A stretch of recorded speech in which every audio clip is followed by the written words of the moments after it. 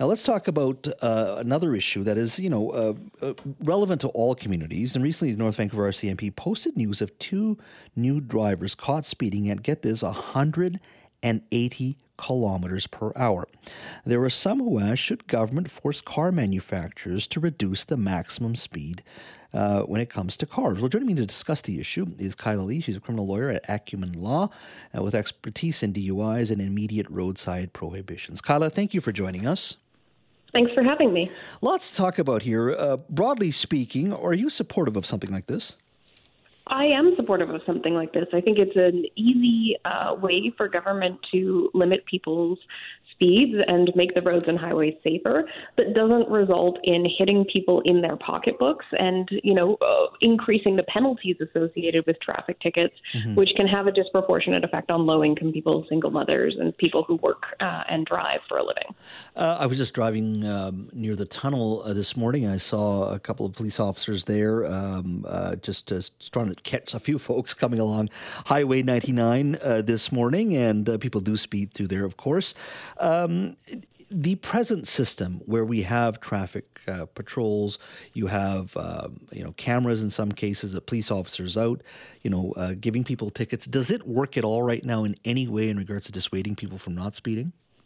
I mean, there's always the idea in the back of a person's mind that they're going to get a ticket. But ultimately, we don't have enough officers actually on the side of the road, standing there, conducting visible and consistent enforcement to send the message home to drivers that if you speed, you will get caught and you will get a ticket.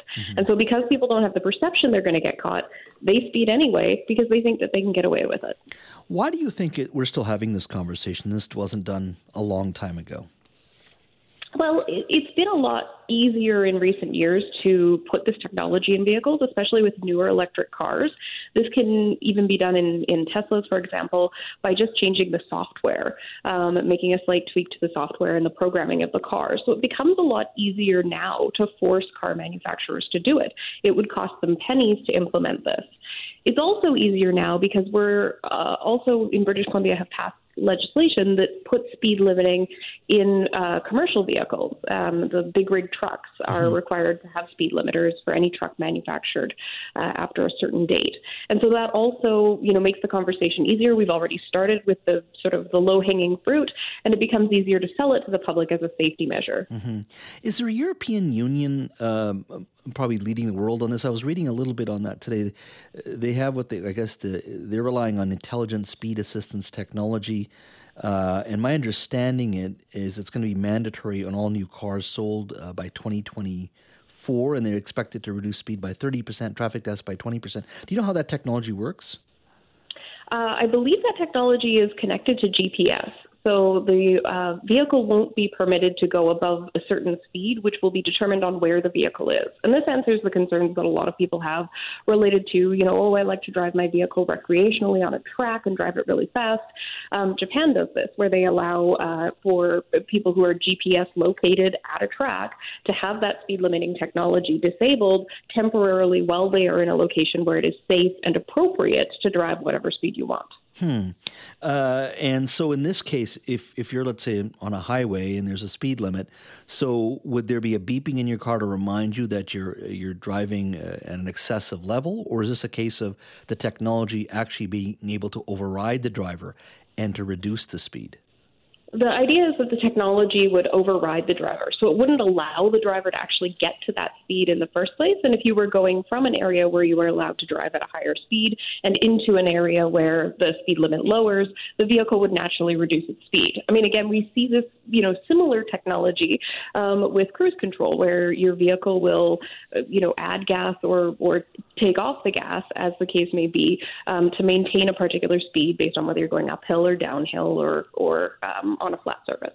I'm curious, would there be any challenge to one's freedom, rights to say, look, I'm a law-abiding citizen. Yeah, I may speed a little bit.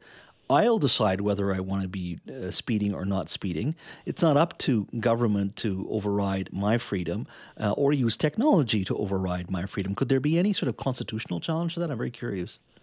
I mean, I'm sure somebody would bring a constitutional challenge, but I don't foresee a likelihood of possibility. The courts have consistently recognized that driving is a privilege and not a right. It is subject to extensive regulation, and this would just be another part of the permitted scope of government regulation into the activity of driving. So let's go a little further with this and talk about distracted driving. Yes, I think there's a campaign on one of the police departments here in the Lower Mainland were promoting, distracted driving. They're going to be out looking and ticketing people, which it doesn't take. You don't have to go very far to see people are distracted, even at red lights.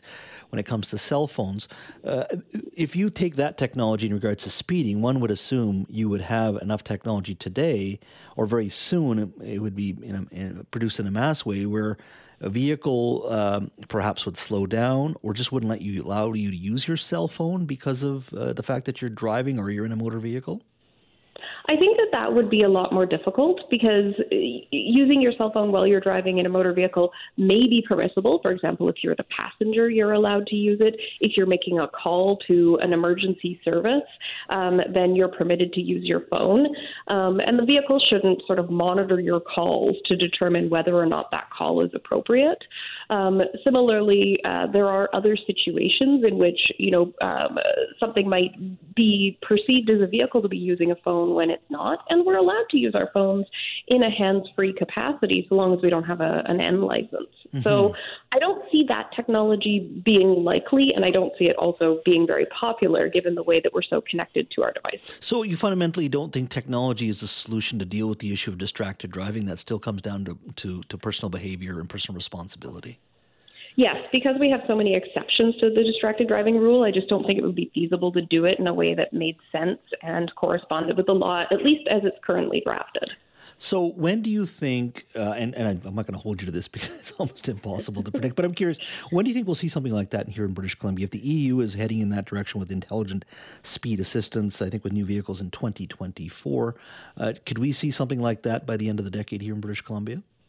I think so. I think it's very likely that we would see this on passenger vehicles, even as legislation introduced at least as early as 2025.